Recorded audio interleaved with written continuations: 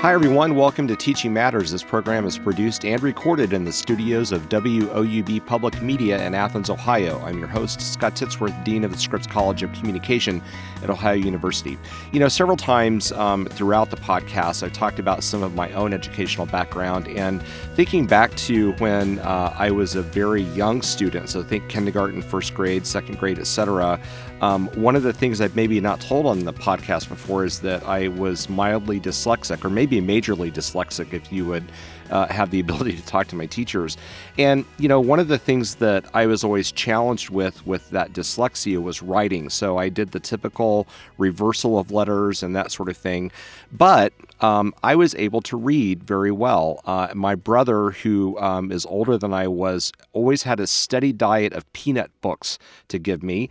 And I started out reading those and then progressed on to much larger chapter books, probably at an age earlier than I would have normally done if it weren't for a brother that had a deep love of science fiction that he passed along to me. I give you that context to say that, for me, reading was transformative, and that's really what we're going to be talking about today in this podcast. My guest is Tyson Smith. He has served as the Chief Executive Officer for Reading Horizons for over 21 years. Reading Horizons is an education publishing company that specializes in reading instruction, and their goal is to unlock students' academic potential through reading. Tyson, thank you so much for being on the program today.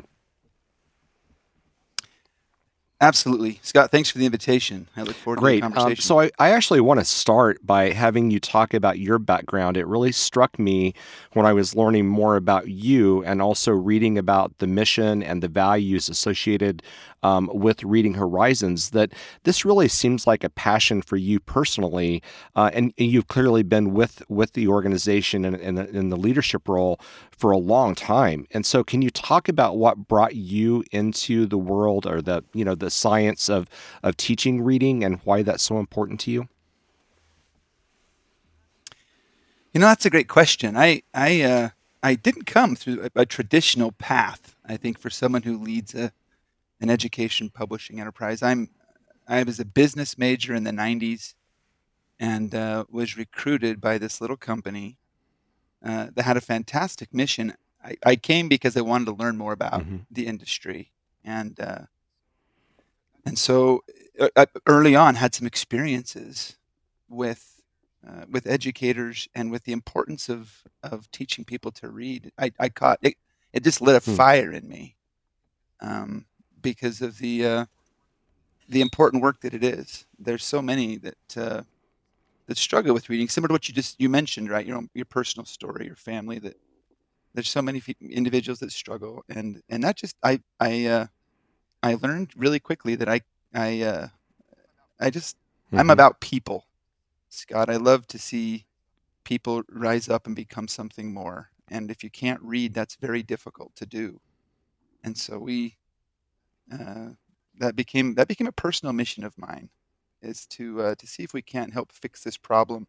I mean, our mission is to eradicate illiteracy because it's opportunity. If you can't read, it's really difficult to become a productive member of society. And so it really struck me. I'd been here for a year or two, and I had a few experiences, specifically an experience with some juvenile offenders in a prison or a jail in Skagit County, Washington, that just left me feeling like, wow, this is a much more profound problem than I think a lot of us understood.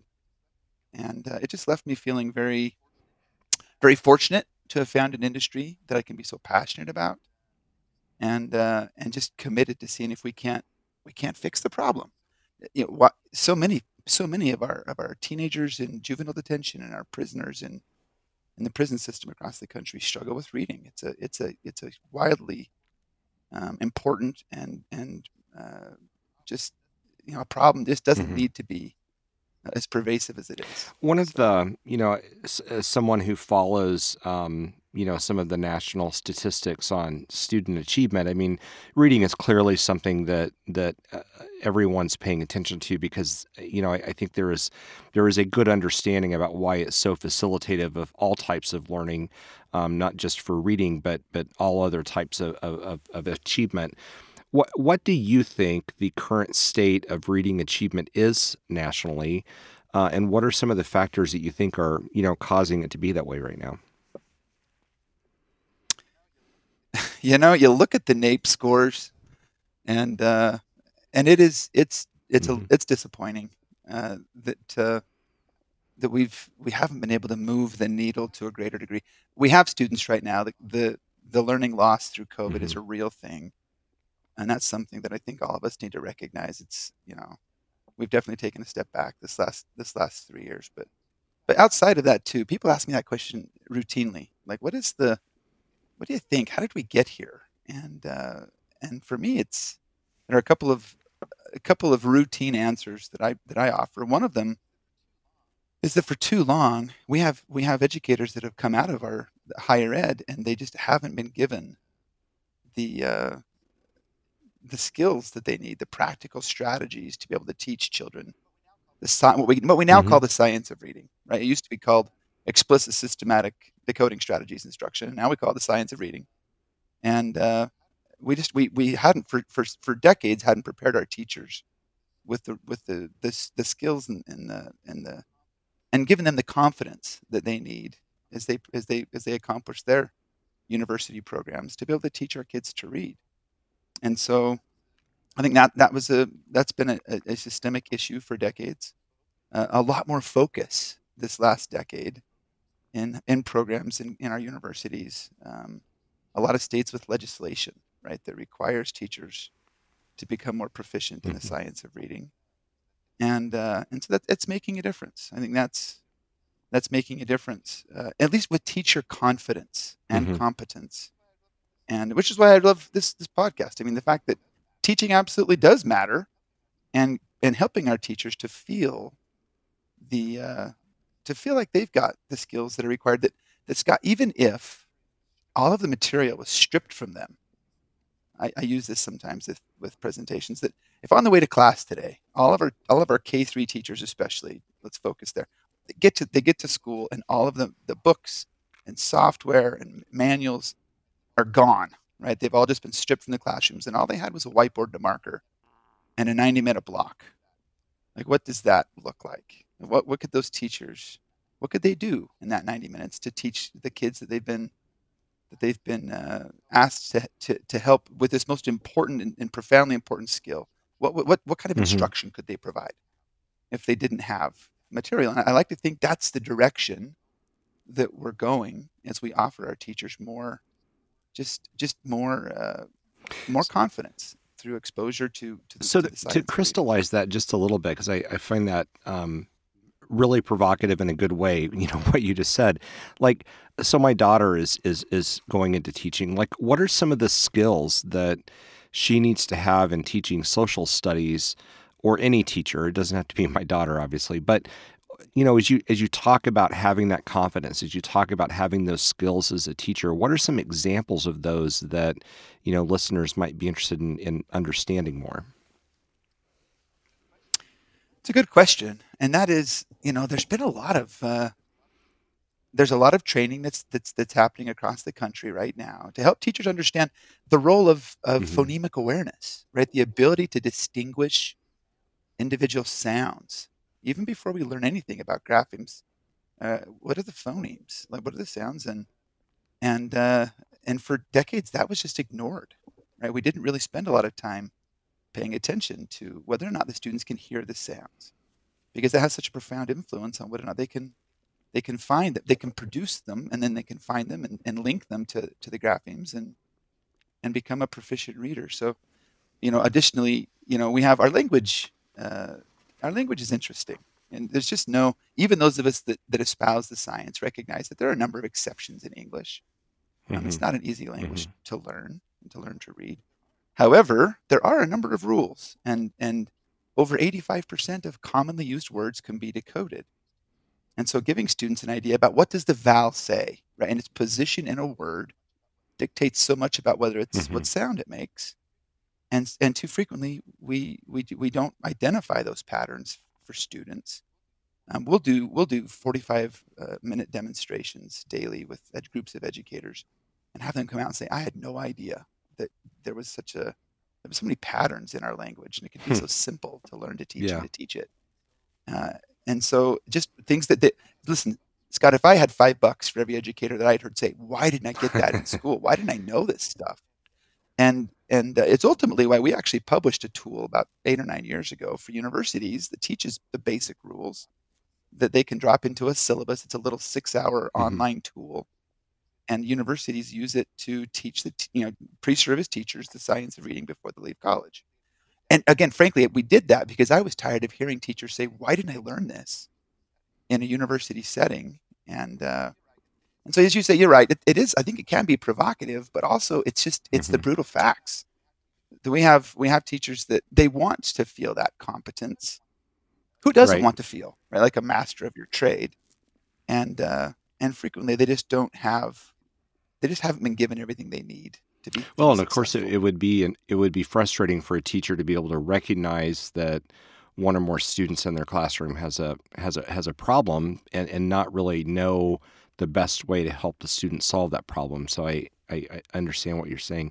I That's think right. you've already started to kind of go down this path a little bit, but one of the things that I was interested in learning about Reading Horizons is that you explicitly build your approach contemporaneously around the philosophy of Charlotte Lockhart. Can you talk a little bit about her philosophy and how that has evolved into where Reading Horizons is at right now? It's a fantastic question and a topic that I love to discuss. Our program is founded on these basic rules. They keep referring to them, right? We have this basic system that I mean, I could explain the rules, an overview of them in less than 10 minutes. It's not rocket science. Yes, there's some exceptions here and there, and when you really whittle it down, it's not as complicated as sometimes we make it. And this was originally authored in the 70s by an educator named Charlotte Lockhart. She was a teacher and administrator in the public school system in Illinois for years, and and had had some teachers come to her one year saying, "Hey, we've got kids, and tell me that this isn't the story for so many of our teachers, especially in K-3, where they have those 5, 6, 7, 8 kids that just aren't getting it, and they just don't know what to do." Some of these teachers came to her one year and said, "Hey, we have kids, and we're just sick of passing them along." And she said, if you'd be interested in maybe ask them if they'd come in before school. And I, as the principal, Hmm. she was the principal at the time, would be happy to work with them. So they came in for a few months, and she worked with them, and they made tremendous strides. The teachers came back and said, "What did you do to these kids?"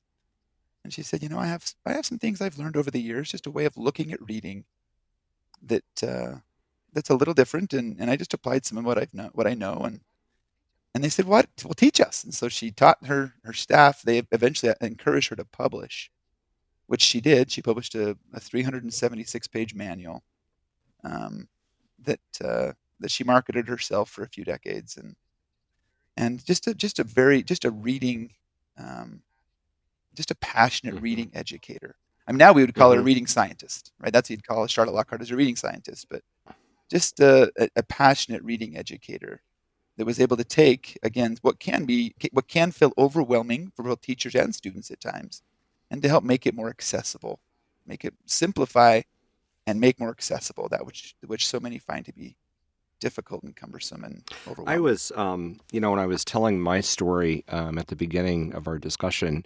because of preparing, to have a discussion with you, I reflected back on what I remember about my reading instruction, and to put that in context, I was born in '69, so you can do the math and kind of figure out where I was at in respect to this, and I do explicitly remember phonics as being the basis of how I was taught to read. Through the materials that we were using, and I can't remember the names of the books now, but it was the books with the card that you slid up in a sleeve to get answers that you were filling out. I mean, I can remember all this stuff really well. Uh-huh.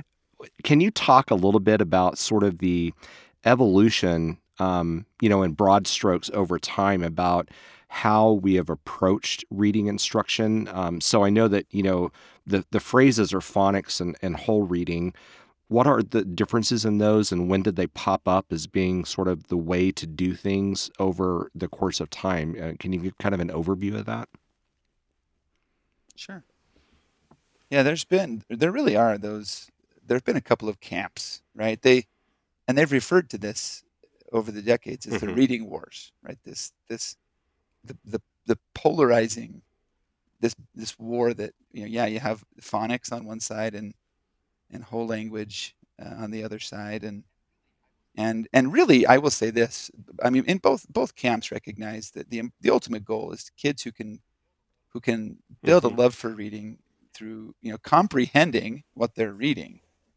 The issue has been, and it's true, when I started in the industry in the 90s, I would call into school districts and they would straight up just say, yeah, we don't teach phonics. And it's because, the whole language, that journey, it really is, the focus really does, it focuses more on that whole experience and helping the students to see contextually, right, to learn more contextually through their experience with a book. And it doesn't have the focus on the word level. And so phonics, what we do, it really is more than just phonics. Phonics in a rudimentary sense is letters and sounds, and what sound does the letter make, and obviously what we're trying to do is help students understand how to attack a word, like a word that is unfamiliar to me. How do I sound this out?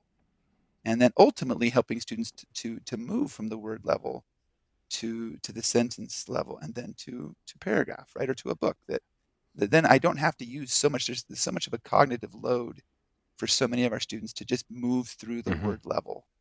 I just don't know what it says. I don't have the skills to interpret what it says, and they get stuck, and then they lose their confidence, right? It just becomes. I've used that word a lot this morning, Scott, both with teachers and students, because literacy, it's confidence, it's self-esteem, it's more than just being able to read, a book or to fill out a job application. It's confidence and self-esteem for both teachers and students.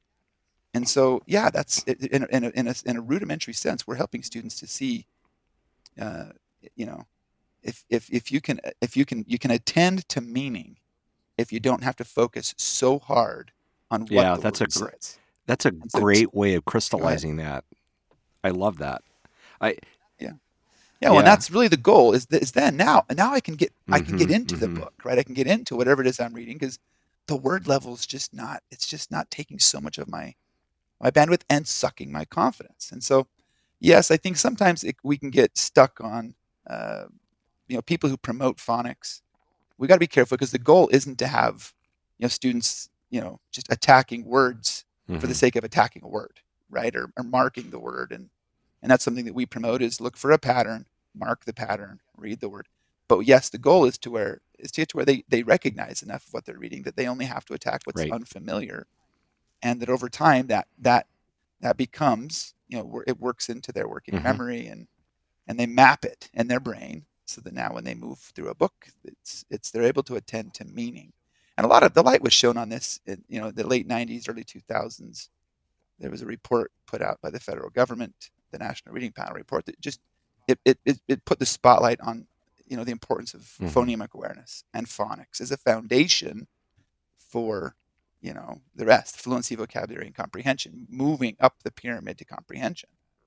And how that's, for over the last 20 plus years, been applied in our school systems. That's been the issue, right? We learned that, if you're going to give every kid the best chance at reading success, you've got to give them a foundation in phonemic awareness and phonics. And we just haven't pushed that through the system the last 20 plus years. It's really interesting when you were, back to when you were talking about the confidence on the student. Like in higher ed, my background is in the field of communication. And so it's a heavy emphasis on both written but also oral communication. And so like when I'm teaching public speaking, I always admonish students that reading a manuscript is not it's not an effective way to deliver a great public speech, right? So we teach them intentionally not to do that. However, students will try to, cheat that a little bit. And when they will be reading and they will hit a word and say it wrong, they will know that they've said it wrong, and you can just see their confidence like completely evaporate. They have one stumble, and then you're right, it short circuits their working memory, it short circuits everything that they're trying to do to get meaning across to an audience, because they hit a word on a piece of paper and they couldn't say it quite right, and they know that it happens quite a bit, as you can imagine. And that is an interesting parallel, because you can then see, as you say, you can see Mm-hmm. it just drain, right? The energy that it takes now just to stand in Yeah. front of the group, right? Let alone deliver what you're supposed to deliver. It's the same thing that happens to our students every day when they encounter text that is unfamiliar, especially if they're reading with somebody else and they encounter unfamiliar text, and that those darts hit them over and over. Like, you know what, Tyson, you can't read, right? You've been trying for Mm-hmm. years. You can't read. This is beyond you. And again, the self-confidence, the hit that is to their self-confidence it's terribly sad. And we have a lot of adults and older students in our country that face Yeah. that every day. They go out every day hoping to not be exposed as an Mm-hmm. illiterate person. And if we're giving them the right instruction in K3, we'd have far fewer that would be feeling the pains of illiteracy. And so that really is, maybe finishing that story out really quick, Scott. So that Charlotte Lockhart, she met our co-founder in the early 80s, who was a Mm-hmm. technologist. And he said, we could computerize those basic rules. We could put them on the computer. And so that started to happen in the mid 80s. And our first versions were big floppy disks and hard to use. It's gotten a lot better. The delivery is a lot better, but still with the goal of making those rules more accessible to teachers Mm-hmm. and students. It doesn't matter how good your stuff is if people can't access it, and especially for a student who struggled to learn to read, technology can be a good way of pushing those rules out, and allowing students to engage with the rules in a way that works for them, right? And that's infinitely patient with them. But then also for younger students, technology is a great way to augment what a Mm-hmm. teacher's teaching them, right? And to allow them to get it at their own pace. So I think it's become technology can help to level the playing field, give the teachers what she needs. So it's not just technology that's disparate, right, from teacher instruction. Like, I teach you this way and then go use a program that's not really connected to what we just learned, but technology that blends right with a teacher to make her instruction more accessible to the So student. last October, your company launched a new edition of Reading Horizons Discovery. Can you talk about what some of the features are of that you're hoping will lead to potential improvements in reading instruction? That is, I actually thank you for asking. I can't talk enough about that. It really is. There's a business concept called disruptive innovation, that was pioneered by a Harvard business professor years ago. That he said every now and then you'll see in an industry, innovation will happen, and it can just disrupt the way things are done. And sometimes it's embraced, and then it is promoted through the system. Other times the system rejects it for a time, but eventually, frequently, it surfaces again. It's examples are like the digital Mm-hmm. camera, right? That Kodak had a chance to embrace that early, and they just didn't. And where's Kodak now? And so every now and then, innovations will happen, and I'm excited to see. I should say that the gentleman who published the research initially, his name was Clayton Christensen. He applied those theories of disruption to education back in the 2000s. Wrote a book called Disrupting Class, and it's all about the role of technology in education, what technology can do for education. And so what we've been working on for the last few years at Reading Horizons, is again ways that we can make the science of reading more accessible to more students and teachers. And so I challenged the company a few years ago to see if we couldn't make it so that even the teachers who were very reluctant to try new things almost couldn't help themselves.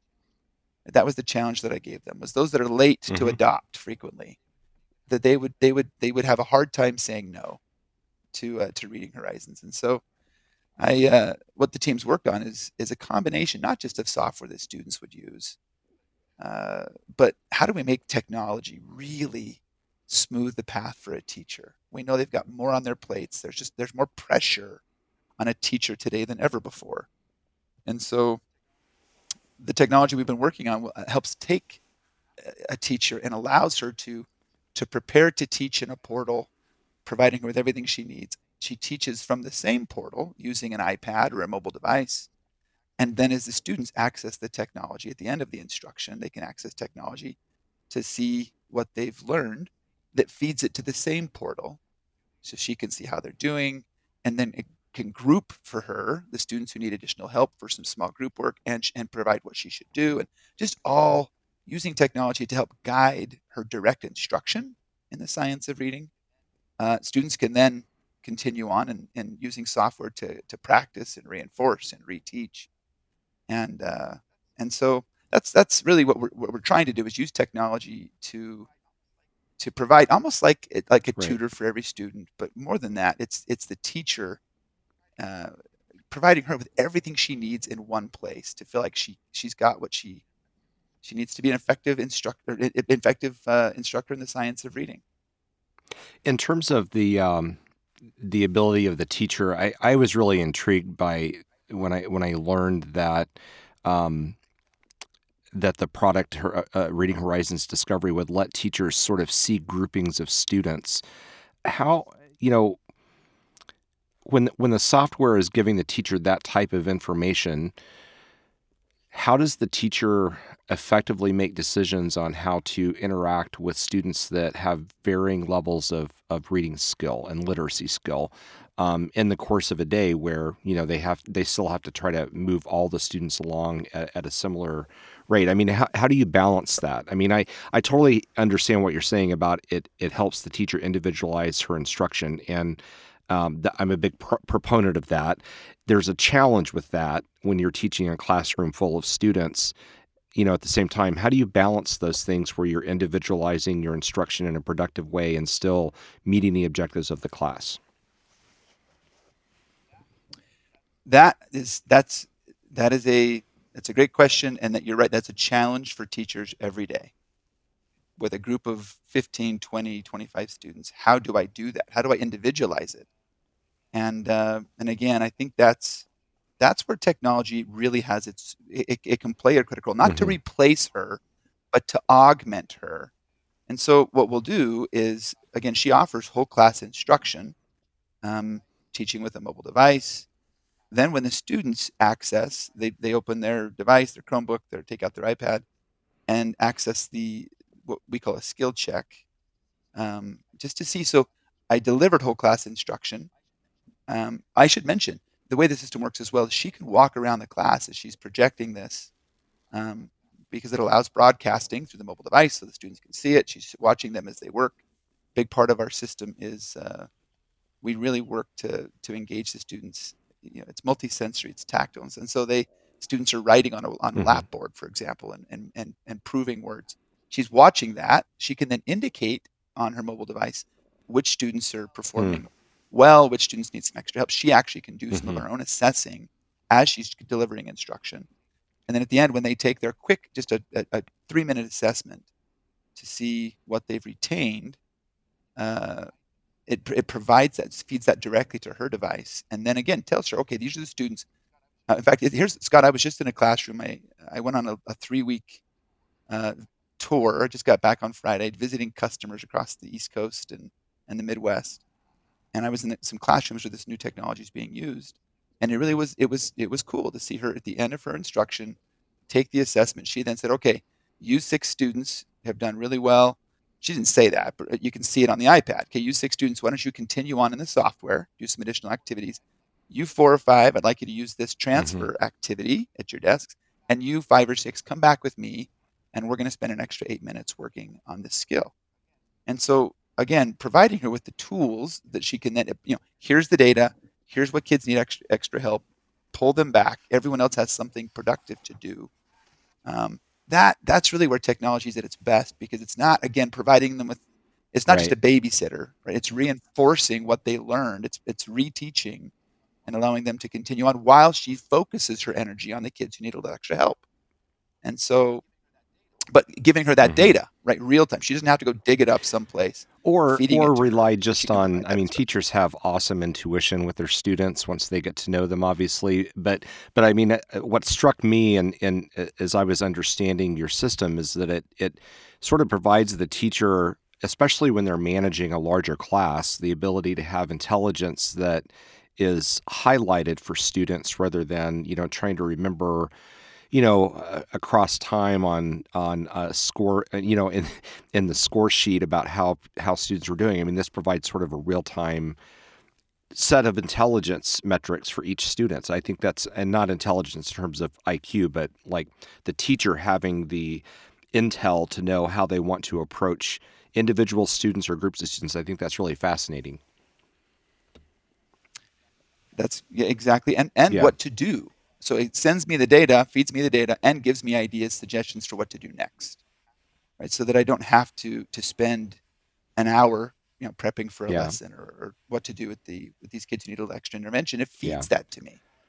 The whole idea of making it so simple that Steve Jobs did it with the iPhone. Made it it's so easy that even my 80-year-old mom, right, can use it.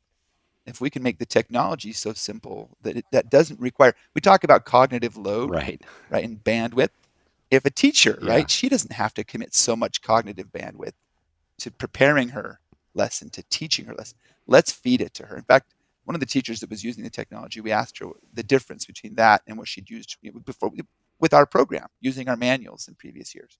And she said, "This is so simple that I could get sick right now, put my iPad down, have to head home, and my parrot Mm-hmm. could pick it up and just continue from where I left off." That it's very simple to prepare to teach, simple to teach. And I say simple for the science of reading, because it can come off sometimes, Scott, is very Mm-hmm. Mm-hmm. complicated, right? Very difficult to learn to teach and to teach. So we're just trying to make that again more accessible through the use of technology and enhancing, not replacing the teacher, but Right. enhancing her instruction and giving her that feedback, and then providing her with the activities, real time video, right, of a teacher modeling that skill. And so, uh, yeah, and we'll continue, right, to let technology uh, help us to make it more accessible. This is going to just continue on into the future as we see opportunities to leverage technology for the betterment of our Yeah, teachers and our absolutely. And it students. sounds, obviously I've not had the privilege of being able to teach off of the platform, but it sounds very teacher and student centered, and congratulations on, a UX UI design that accomplishes that. It's not easy to do. We've seen a lot of ed tech companies fail in achieving that, and it really sounds like you've hit the mark.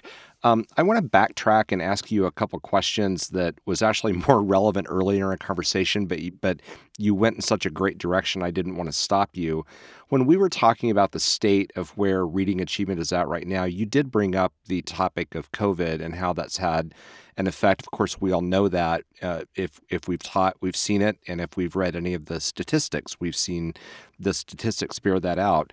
Can you talk a little bit more about, if you could hypothesize? Of course, you probably don't have direct data on this, but if you could hypothesize how COVID affected reading achievement. And the context behind that question is, if I wasn't thinking deeply about this, I might say, well, students were spending a lot more time at home, so they could have been reading more, and that didn't bear out that they were getting more effective at reading during COVID. Why do you think that is? You know what? I sat in some classrooms, Scott, Mm-hmm. just over the last few weeks. I sat in some classrooms, and that a lot of what was resonating with me was just the power of the teachers that we were observing were just so good. I could sit in a classroom for 6 hours and not just watch them instruct our program or reading, but just to watch a Mm-hmm. teacher teach. The learning environment, the feeling you get sitting in the back of a classroom, watching a teacher manage the class, and because it is a symphony, Yeah, right? They are yeah. conducting this symphony of all these little personalities that are going a million different directions, and to get that to really bring uh, to help to create an effective learning environment.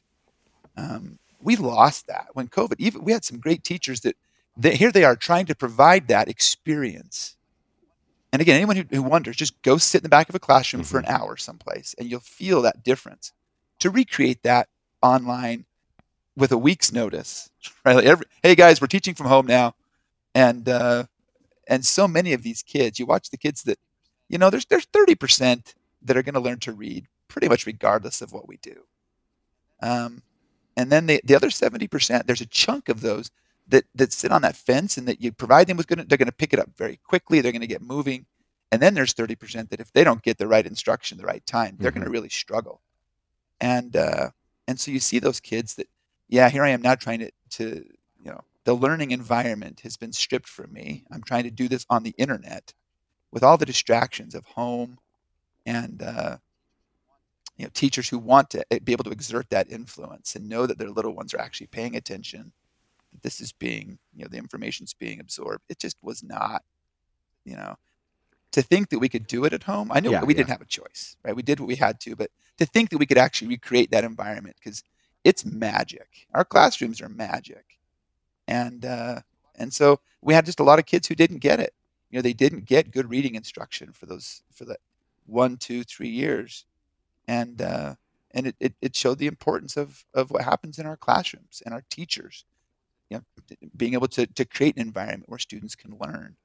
Because we said it earlier, just because I'm home and I have more time on my hands to maybe sit down with a book, if I don't have the skills to actually attack words that are unfamiliar to me, I'm not going to spend a Mm-hmm. lot of time in books.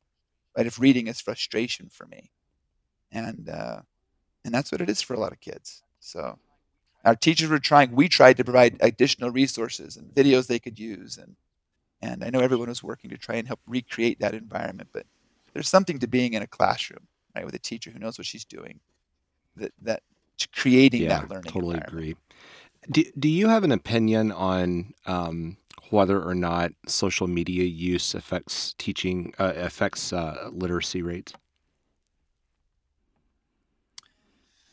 Um, it's a good question.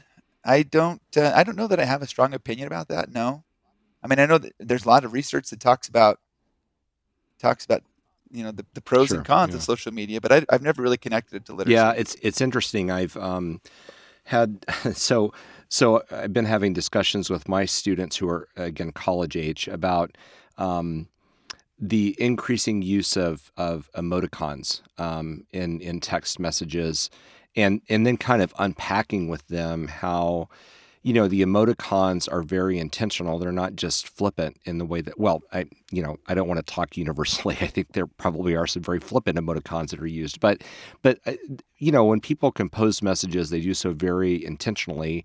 And then when they decode those messages with emoticons, they're doing the same thing. I think it's fascinating because in some ways you almost see new rules of our language being created that does not necessarily cross other contexts. I mean, it really is unique to social media.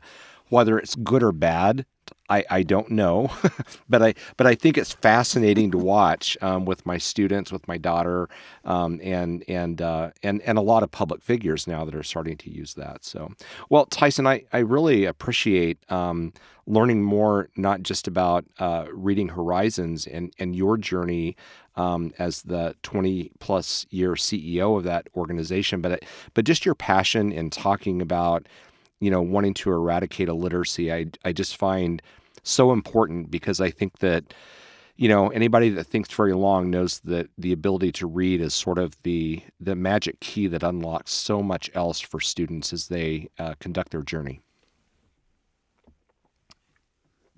That's exactly what it is. And I mentioned earlier, Scott, that's what we really provide is Hmm. self-esteem and self-confidence that's born of being feeling like I can excel in school, translating that to work. There is so much. I think if all of us could experience what illiteracy felt like, Yeah. even just for an hour, and to know that it's something that doesn't Hmm. have to be. I mean, there's things about you, maybe your height, right, your eye color that you can't change, and to know that this is something that people deal with routinely, that doesn't have to be. It doesn't have to be. I mean, literacy is opportunity, and we need to make that. The world needs. I mean, there's so many things that we deal with in society and as individuals. We need a literate society, and to see what that would do to our society if everyone could read. That has to be our goal. Well said. Well said. Well, thank you so much for your time. I really appreciate it, and it's great to meet you. Yeah, nice to meet you as well. My guest today was Tyson Smith. He's the Chief Executive Officer of Reading Horizons. That company is an education publishing company that specializes in reading instruction, and we'll have a link to their website in the text accompanying the podcast if you would like to learn more.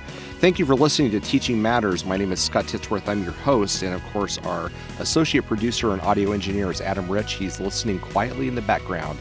So we thank you for listening to us. If you have ideas, comments, or questions, please feel free to reach out to us by email or through our social media accounts. We would love to hear from you, and we hope that all of you have a great day.